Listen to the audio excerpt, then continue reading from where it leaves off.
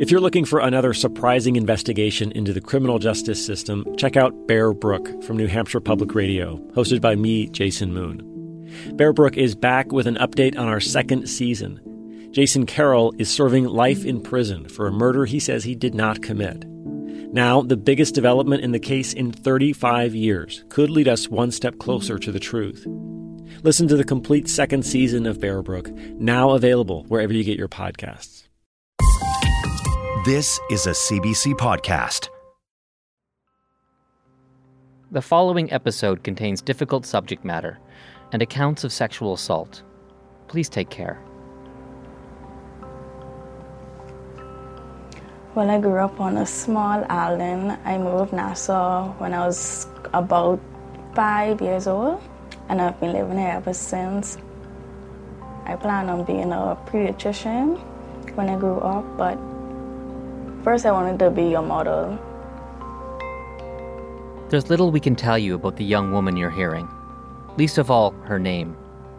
But she's letting us share her story. For decades, stories like hers have made their way through the Bahamas, but only in whispers. After all, Bahamians call what happened to her hush.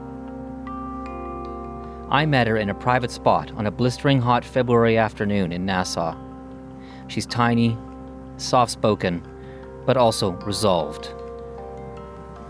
Because after hearing it happen to other people, I don't want it to continue happening. Today, she's 19 with a 1-year-old son.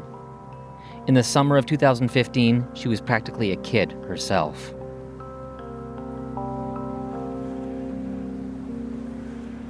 It was me, my sister, and my cousin were inside the mall on a Saturday. This was during the summer.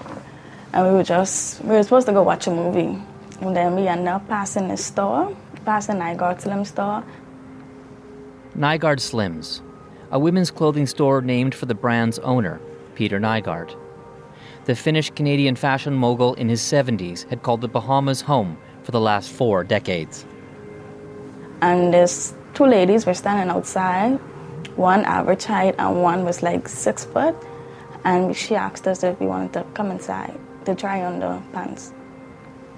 The 2 women were models and invited the girls into the store. So then we went inside. She asked us for our sizes. Then we went in the back to the changing room. The Nygaard store was just opening in Nassau's Marathon Mall, and Peter Nygaard himself was there. He said people like me come inside the store, and he wanted to make sure all his customers have something that could fit them. Nygaard asks to measure her personally. Well, he took my measurements from around my waist. It was big. Then going down, he said like around here is a little tight, and around my ankle pad, it was a little big too. She says he rubbed her inner thighs and backside as he measured her. Oh, while he was measuring me, that's when he asked me about the modeling. He said if I wanted to start modeling for him. I told him I was still in school. He asked what grade she was in. She replied, 9th. Then we went to the front and took pictures. And that's how I got the picture with Nygaard. Nygaard left, instructing one of the models at the store to take her phone number. Within days, she received a call from another of Nygaard's employees. She's told it's about a modeling opportunity and that she should be ready in a dress, heels, and makeup. She told me she was coming to pick me up and what time to be ready for. She's driven to the edge of an exclusive gated community, to Nygaard's luxurious estate. A home built as a series of glass tree houses, surrounded by soaring structures made to look like a Mayan temple. The view is of a private white sand beach. It's a place he'd named Nygaard Key. The girl arrives to find a party, a kind of party Nygaard threw several nights a week. Yeah, we had dinner, and the other people who were with me, they were playing poker with Nygaard. I was just standing up watching. After they were finished playing poker, He told me, let's go somewhere quiet so we discuss business. I still thought we were going to have this discussion about the modeling. Instead of talking about modeling, she says Nygaard took her to his bedroom and raped her. She says she'd never had sex before this. When he was done, she says she was given an envelope of cash. As she left Nygaard's room and walked down the stairs, she saw another young girl walking up. I wasn't talking to no one. My head was just down so no one would see my face when I was crying. She never returned to Nygaard Quay. It changed my life, and I held it in for a very long time without telling anyone. Today, this young woman is known as Jane Doe number 1. Her account is the first in a long list of anonymous allegations against Peter Nygaard, some nearly identical, others spread far across time and place. But each helps reveal the picture of a predator, hidden in plain sight. 10 women have filed a civil class action lawsuit against Peter Nygaard. They allege the Canadian fashion executive raped them. In the early months of 2020, the lawsuit included Jane Doe number 1, 8 other women from the Bahamas, and an American former employee. Soon we found out there were criminal investigations into Nygaard, while more and more women joined the class action from Canada, Europe, and the US. Then, as the year came to an end, we have some breaking news for you. Canadian fashion mogul Peter Nygaard has been arrested. Nygaard appeared in court this afternoon, shackled and disheveled. He didn't say anything.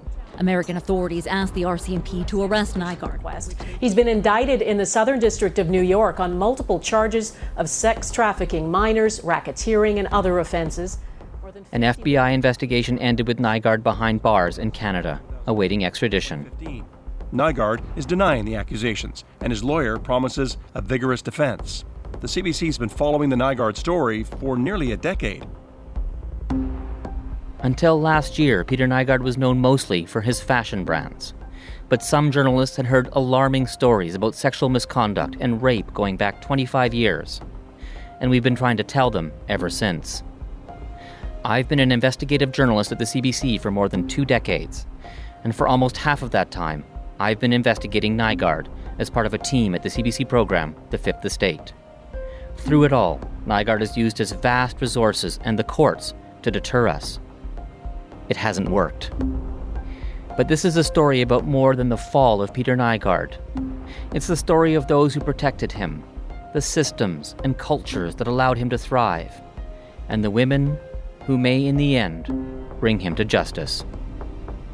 I'm Timothy Sawa, and this is Evil by Design, Episode 1, The Jane Does.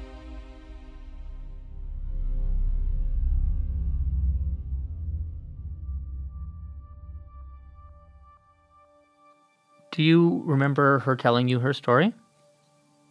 Yes. A couple of years before she'd become a plaintiff in the lawsuit against Nygaard, Jane Doe number 1 spoke to Deneth Cartwright.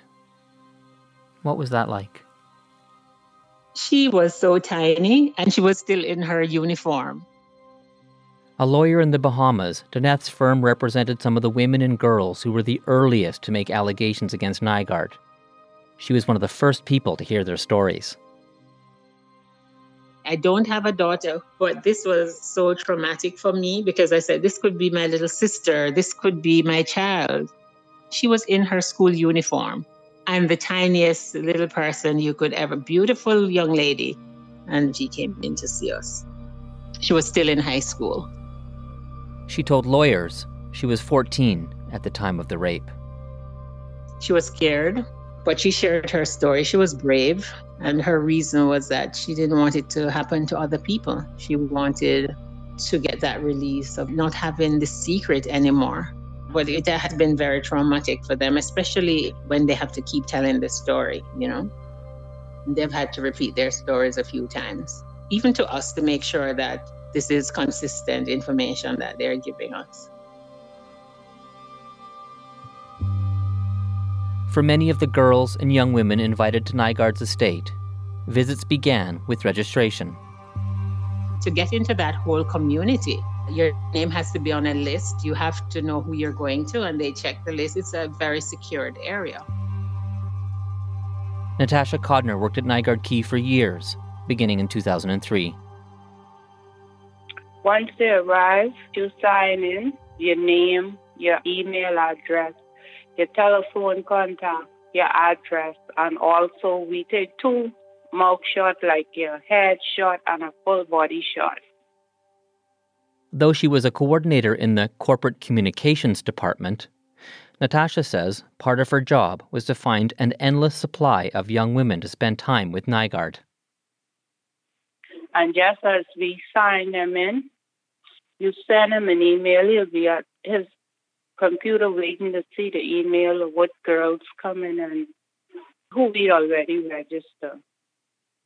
And he will have to give you the okay to say, well, okay, she is nice, let her in, and so forth. But if she isn't slim, under 110 to 12 pounds, and looks like a model, he'll make you turn them back around and say, no, you can't enter. Or he'll say, give them an effing story. You don't know what to do. So you had to make up a story, tell a lot of lies just to cover for him. Since the late 80s, Nygaard staff have maintained a database of the young women and girls who visit Nygaard Key, a database used to invite them to come again.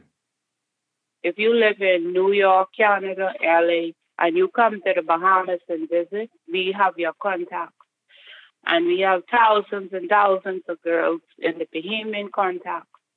When Mr. Nygaard is in town, my typical day will start off by calling him 7 a.m. and now 10 a.m. You'll have to start recruiting young ladies to come over for dinner for 7 o'clock that night. So basically all day you would be on the phone calling girls, trying to get them to come over, inviting them for dinner. So every night, some will tell you they coming, but they don't show up, so you'll have to keep calling them. He makes you call them every hour or 2 hours to confirm that they're coming and they're on their way. Lord say no, but you have to convince them that they're coming to a nice sit-down, fine dining setting and so forth. So you have to convince some, and some will say, okay, no problem. But some you'll have to convince them to come back. Typically, from Monday to Friday, I'll have to look for like about 10 to 12 girls for dinner. But on a Sunday, you will have to look for 150 to 200 girls to attend. The Pamper Party happens every Sunday. Pamper Parties. That was Nygaard's name for these Sunday gatherings. They were a Nygaard tradition, open almost exclusively to female guests. It starts from 3 o'clock, but the gate opens at 2. So at 2 p.m., we'll have everything set up at the manicure, pedicure. You could get your massages. You could play volleyball. All you can eat and drink.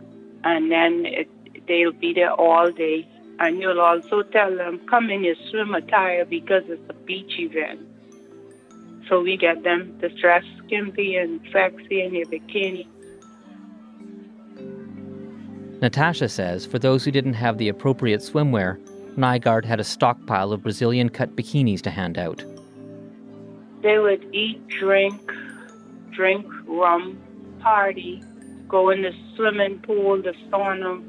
As soon as the sun sets, the disco would start, and he'll tell everybody make their way to the disco. And that's where more rum is served. You'll see them be drinking a lot and taking off tops and dancing and having a good time. Those good times rolled long into the night. The party don't stop. The disco don't stop. The music don't stop playing. Sometimes 6 o'clock Monday morning, you still hear the music playing in the disco. People run back and forth to his room. Natasha says when Nygaard had a guest in his room, a security guard was at the door, blocking entry to others. He goes back and forth all night with different girls. The hunt was always on to find new girls and women to come to the pamper parties. And they had to fit Nygaard's specifications. Deneth Cartwright. I think he definitely had a profile of the type of women that he wanted. A lot of them were very dark-skinned. So he obviously liked dark-skinned women. They were very slim at the time because, they'll show you pictures of what they looked like back then. And they could easily be models. They were beautiful young girls. And where did they come from, most of them? A lot of them are from the inner city. So for these girls, being invited is like a treat. Oh my gosh, you look forward to go. You want to go to those parties. For them, getting to leave a home where they probably don't have running water inside, their circumstances differed. Their parents couldn't pay the light bill. They were probably living in darkness. And you get invited to go to where the rich and famous live, you're not going to turn that down. In fact, one person described his bedroom as bigger than her entire house. But, I asked Deneth, how did these girls end up at Nygaard's private estate in the first place? Okay, so they were mainly recruited by other girls. Some of them were his staff. At one point, there was even a shuttle bus that transported partygoers to and from the Key. And then there were others who were invited through various events. There was a popular nightclub that they would visit, and he would take girls with him, and they will invite some of the girls to the pamper parties. So it's, oh, you're beautiful. We're inviting you to a party on Sunday. I have heard of persons being recruited through schools as well. And his store was a place for recruiting some of these girls. Now, there are some high schools that are in the vicinity of where his store was located. That's the store in Marathon Mall, which is right smack in between two large public schools. One of them, a junior high. And what about social media? Oh, yes. It was frequently used. In particular, Facebook was used to recruit girls. They would send them messages inviting them to the pamper party. And there was a page that was created specifically for that. As part of our investigation, we obtained hundreds of these Facebook exchanges. Here's how many began. Hello, how are you? You were invited to this Sunday's pamper party at Nygaard Key. There will be free food, massages, manicures, jet boat rides, and much more. You are allowed as many guests as you want. However, you are only allowed female guests. Other messages make clear that that wasn't Nygaard's only restriction. You have to be sexy, pretty, and slim, due to the fact that we will be scouting for models. And on the rare occasions male guests were allowed, there were conditions. No men are allowed unless they come in a car with 5 sexy females. In the Bahamas, I met another young woman who we will refer to as Jane Doe number 3. She says it was a Nygaard employee who invited her to the Key. She was a neighborhood person that frequented the neighborhood like every other day. And she told us that we could, if we wanted to go to the Key to make money for the weekend, me and all of the girls decided that we'd all do it. Another Nygaard employee drives her to the Key, along with 4 others. I have never been on that side of the island, so it was amazing. I was excited. Never saw some beautiful palm trees, a lot of waterfront properties. Everything was just luxurious. It was so beautiful, something I've never seen before. She arrives at Nygaard's estate to find a party in full swing. Saw a lot of people coming there. Those were partying, those were just walking around. The employee who'd invited her to the Key takes her to Nygaard's room.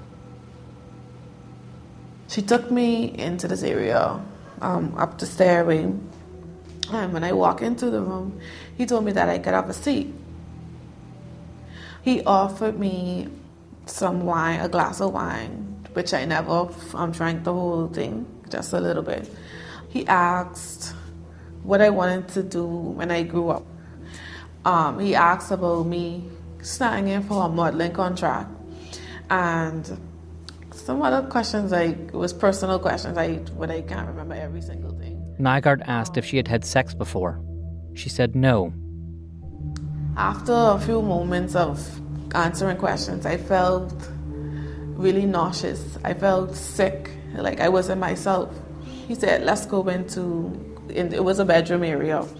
It was floral sheeting. I could remember there was a very large, a mirror in the ceiling. There was a bay view where you could see directly. It was like the room was surrounded by water. He told me to sit onto the bed. He was pulling on my hand and stuff, and I felt so uncomfortable. I was confused. My head started spinning. I felt like I wanted to throw up, and it wasn't coming up. And he started pushing on me, and I started saying, stop, stop.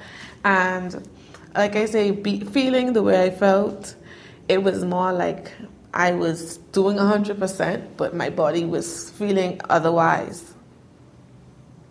I hadn't felt that way before, not ever. I started saying, stop, he stopped. So I thought it was the end. He went into an area of the room, pulled out a drawer, and he got something. His back was turned to me. And it was like, you're looking at something, like everything was just spinning and rotating. And he came back towards me. I had on a sweatpants.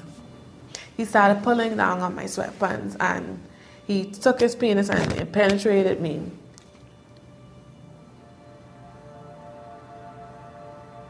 He held one of my hand, and I screamed, stop, stop, and stop. And it took him about 10 to 15 minutes before he actually came to a complete stop.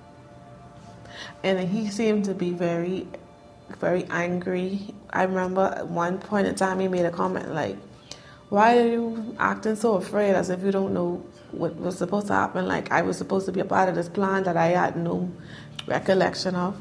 And he threw an envelope onto the bed and he ran out of the room in a rage. I was feeling sick, definitely. I was scared, I was confused, just like everything was going on.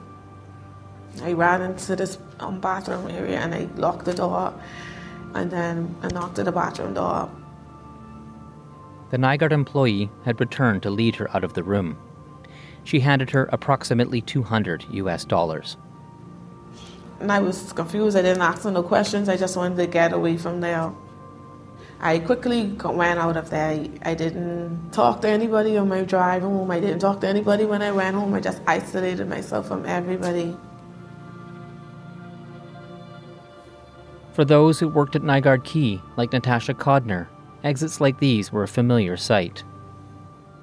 When they come down the next morning, leaving like 7, 8 o'clock in the morning, they look disorientated, like, shit, what happened? What went down? I can't remember anything. And then you talking to them, they just snap at you, miss, let me out this effing gate. Let me out the effing gate. I just want to leave. I ain't effing coming back here no more, and this or whatever. So I don't know. But Jane Doe number 3 had no idea there had been others like her, and she endured the trauma alone.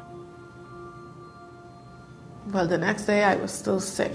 This time I actually saw things that happened afterwards. Like I had bleeding down below. It was just real awful. I was throwing up. I still felt as though all I wanted to do was lay in my bed. She was 15 years old. I've never been with a man before. It was so forceful. It was something not intended to happen. I think people would say, what do you think is going to happen when you go into a room with someone? But that's not how I looked at it. It would be years until Jane Doe 3 learned of the many others. Today, she says she isn't surprised that the number of accusers is steadily growing. No one does something for the first time and no one just stops. You continue to do it because you're continuing to get away with it all the time.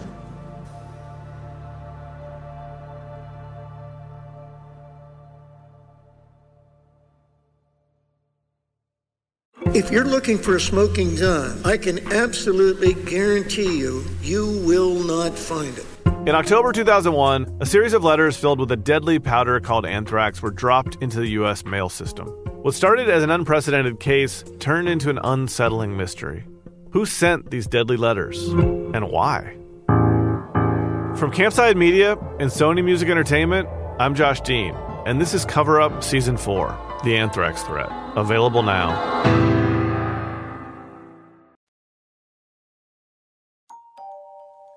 Across decades, thousands of young women and girls were lured to Nygard's estate. With an invite to a party, with an offer of work, with a chance to be a model. And many came from Nassau communities, like Over the Hill. Over the Hill is a location. It's a location and a demographic.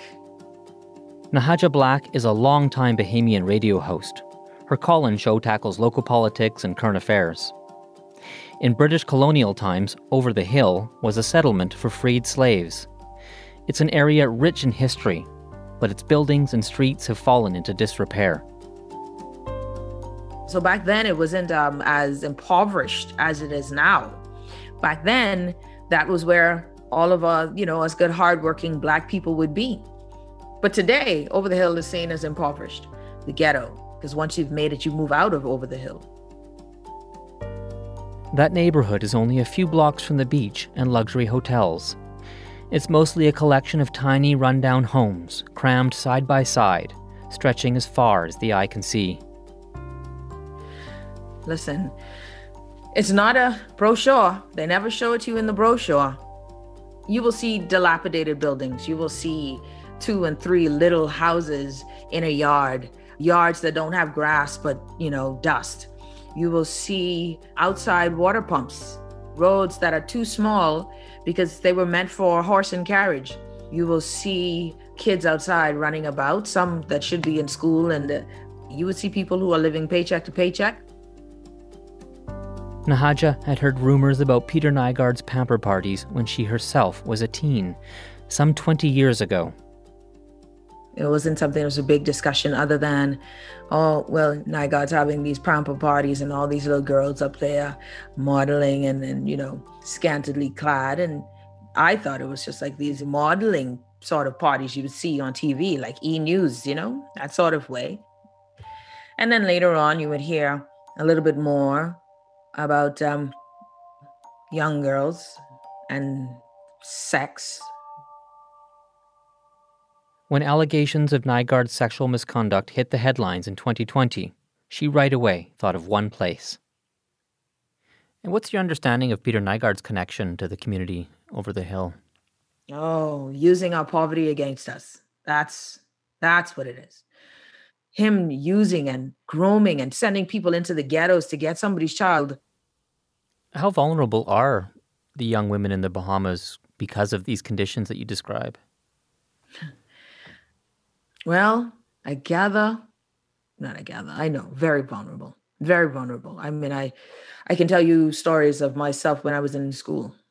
I remember one of my friends in this public school said to me that she was distraught. And it was the first time I'd ever encountered anything like this in terms of a decision that we as 15-year-olds would be facing. And she came to me and said, Nahaja, my mom wants me to sleep with her boyfriend so that we can get a new fridge.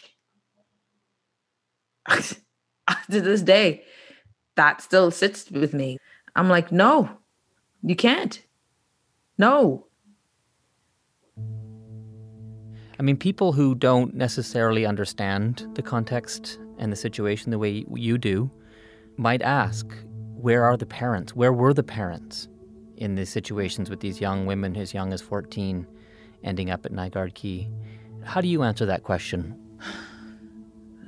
I think a lot of us who ask that question are fortunate to ask that question because probably you had parents who, and a life that never would have allowed that to happen, to be these decisions. You know what I mean?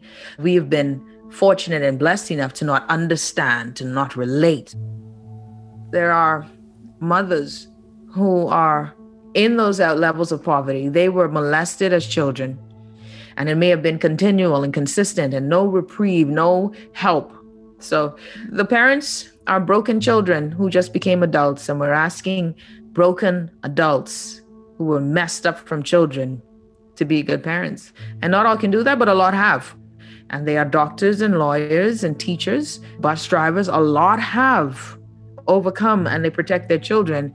And then there's still a good bunch that don't and haven't because it's been so traumatic. And I guess I wonder too about those who are bus drivers or might have multiple jobs and trying to kind of hold things together. Oh, heck yeah. Oh, that happens all the time. When you have to trust your kids in a place where you don't trust your kids to be, but you don't have anyone to watch them. We've had a lot of issues where, the godparent or the uncle or the brother or the pastor or somebody takes advantage because mommy has to go to work. And we are a tourism nation, so you have a lot of women and a lot of parents who work shifts. First world questions or ideals presented on third world realities presents conflict. The lawsuit alleges that the envelopes of cash given to Peter Nygard's victims contained more money than most of them had seen at any one time in their lifetimes.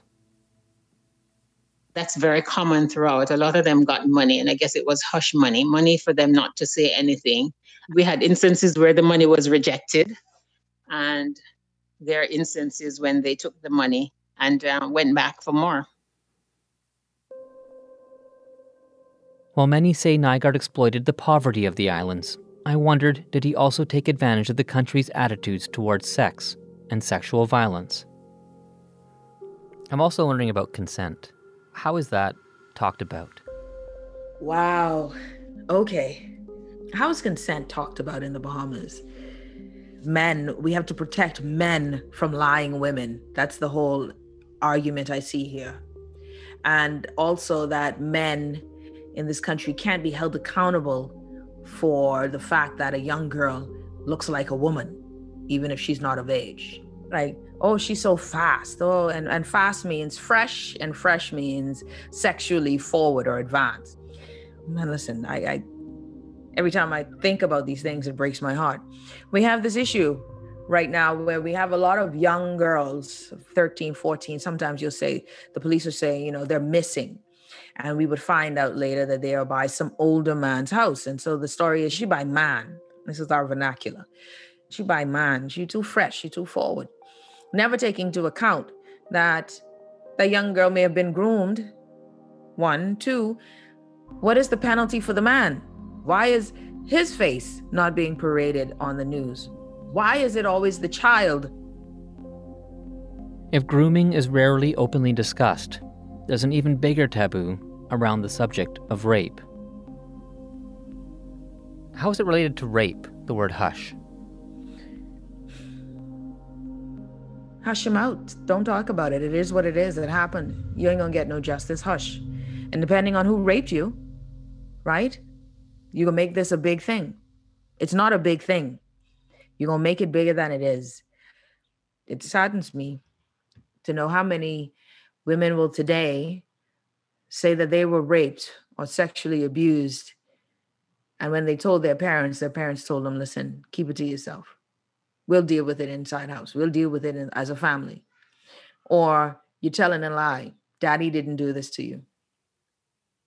What Nahaja says is backed by others in the Bahamas, including women's rights advocates and sex educators we've spoken to, and the government's own task force, which was created to tackle, quote, endemic levels of gender-based violence.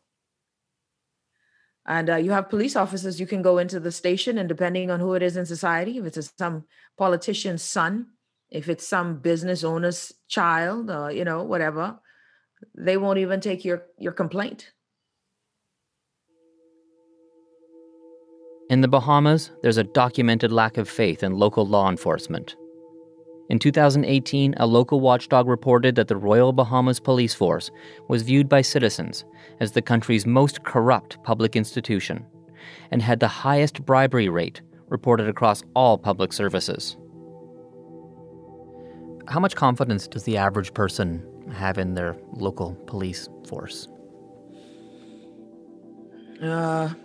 We have confidence that they will, if they need to They will harass you if you're a minor or a regular citizen. We have confidence that most days they're probably sitting down in their office getting fat and not on the road. But what we aren't confident in is justice. And it's unfortunate because there are good officers, but the issues of so many poor ones, so many officers who are being bought off, oh my God. Our police force is not, it needs Jesus. Yeah, let's keep praying. As is the case in many places, the stigma associated with sexual assault and mistrust of the police can prevent victims from reporting their attacks. Doneth Cartwright. In general, when people are raped in the Bahamas, they're very hesitant to go forward. While on average, hospitals report treating more than 100 survivors of rape each year, in 2019, police said there were just 37 rapes reported to them in the whole country. In a lot of instances, they were telling me about it. I was the first person that they were telling the details of what happened.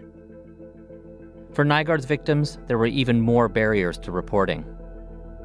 The girls, when they go to the pamper parties, would see police officers as security. And so who do you go to if the person who has raped you is very intimate with the police? Doneth says that at his parties, Nygaard flaunted his high-level connections. Yeah, they thought he was very powerful because it wasn't just the police. There were politicians and various members of parliament. So for them, it was fair, yes, of seeing this very powerful man who is so very well connected, both politically and socially. How do you go against him? They blame themselves for having gone to a pamper party. But how would you know? You go to the pamper party and let your guard down because you're so naive. In fact, one girl said, I saw him on TV and thought he was this person who would protect me, not someone who would try to hurt me. And so that's how it is. Rape is not always someone walking down an alley and someone pull them to the side. And that's how some of the girls thought rape was. They didn't realize that, look, I am 14, and even if I said yes, or I said no, but he forced me a little and it happened, then it is rape. They think because they went there, they caused it on themselves. And that's very common. And there was one in particular who was raped before. And because of how the police responded to her, they victimized her all over again. So they were asking questions like, where were you? Why were you there? What were you wearing? In this, the police might not be alone. When I was in the Bahamas to report on this story in early 2020, I came across some of these attitudes myself.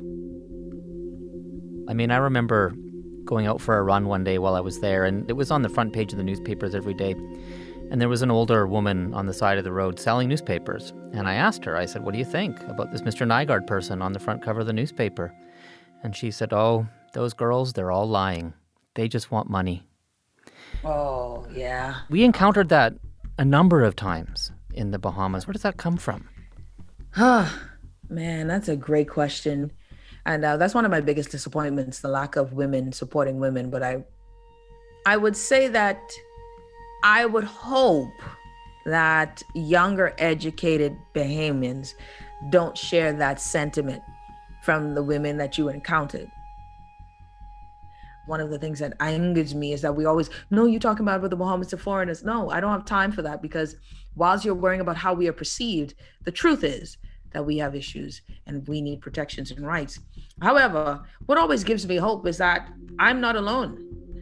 I'm not the only one who sees and says, we got to tell the truth. What gives me hope and why I love being Bahamian is that we are hopeful. The processes that we've been using has failed us. And so we need to change. And so the goal is to not be hopeless and to laugh in the midst of it. But it is the truth that the Bahamas is still fighting with a fake beauty. We call it open secret. We have this open secret of not protecting our women and children in this country. It's easy to judge us, but not taking into context that we are still struggling with the sins of our past and the forefathers and the colonizers and the things that we consistently have to deal with because we have not changed the system of our oppression. So we look good out in the sun, buddy. We look great, buddy. Inside, we're rotting to the core, and we need some serious healing and some help.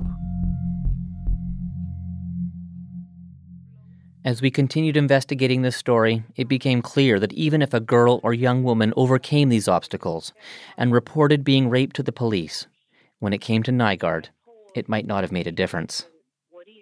Here's Natasha Codner again. The police officers used to come on a daily basis for envelopes, but Mondays would be the biggest day because that's the payout day for the week. It was money in the envelopes because whenever I issue an envelope, we always deal with cash transaction and no check because he said he don't want nothing tied in. If you didn't catch that, Natasha says police were paid in cash to avoid a paper trail. There's no indication that the Jane Does we spoke to for this episode knew about these payments. But the question is, would it have mattered? I felt afraid of everybody. I just wanted to be by myself all the time. After Jane Doe number 3's assault, she told no one what happened.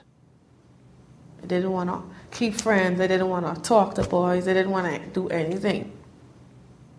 She simply said she had gone for a job at Nygaard Quay. But when a young cousin of hers heard there was a job opportunity, she wanted to go too.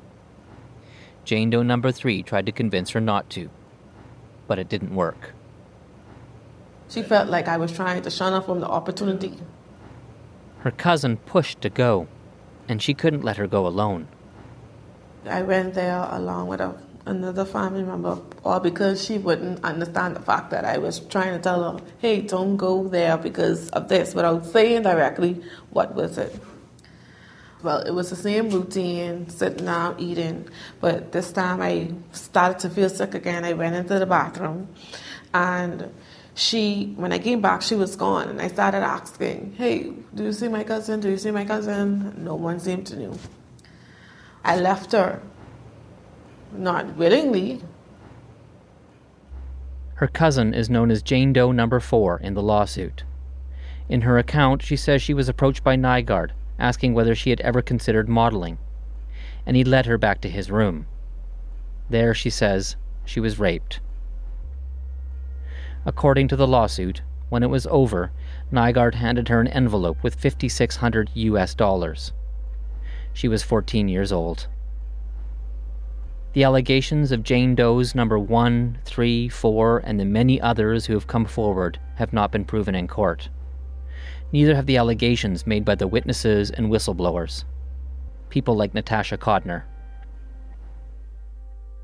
I could speak the truth. I didn't do anything wrong. If anybody asks about it, I can tell them my past.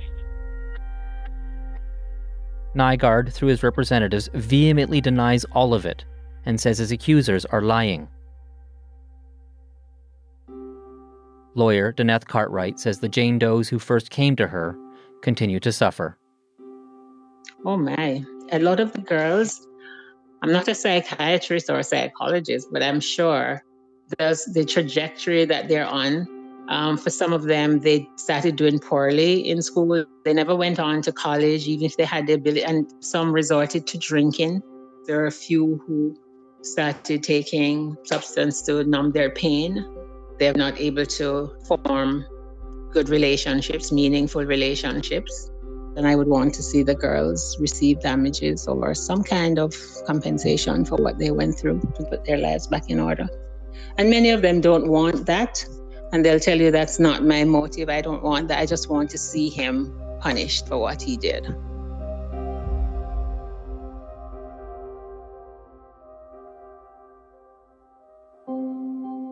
Who is Peter Nygaard? How did a Canadian retail mogul rise to such prominence and power in this tiny island nation? And ultimately, how did a group of girls and young women without wealth or political influence bring his empire crashing down? Coming up on Evil by Design. He's been a criminal for 4 decades at least. And he just got better and better and more extreme and uglier and more rampant in his attacks. He said he's richer than God, April. He owns the police. He owns everybody. He owns people. This was the first time a story had been spiked for nefarious reasons, that some outside force had intervened. There were hundreds of people over the years that were knowing participants in this enterprise. I'm pleading to the enablers, stop helping this man. He didn't just only break me, he also built me. Because if that didn't happen to me, I would have never had the heart to pull the amount of women that I did together to speak up against you. I remember these seconds really vividly where I'm looking in his eyes because I was thinking to myself, who is this guy? And I said, I think our dad is really, really sick.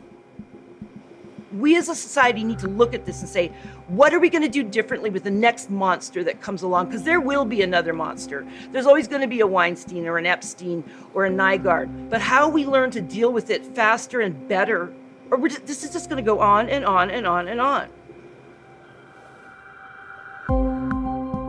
If anything you've heard in this episode has left you looking for someone to talk to, please visit cbc.ca/uncover. We have a number of resources there for those in need of help and support. Evil by Design is a co-production between CBC Podcasts and The Fifth Estate.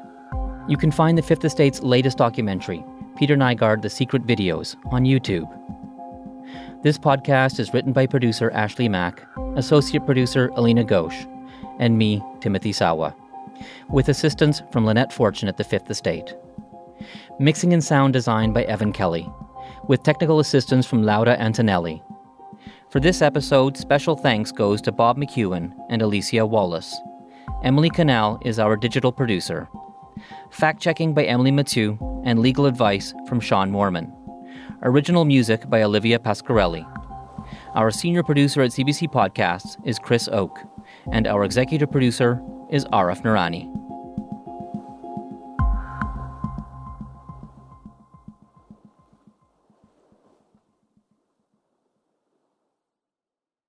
For more CBC podcasts, go to cbc.ca/podcasts.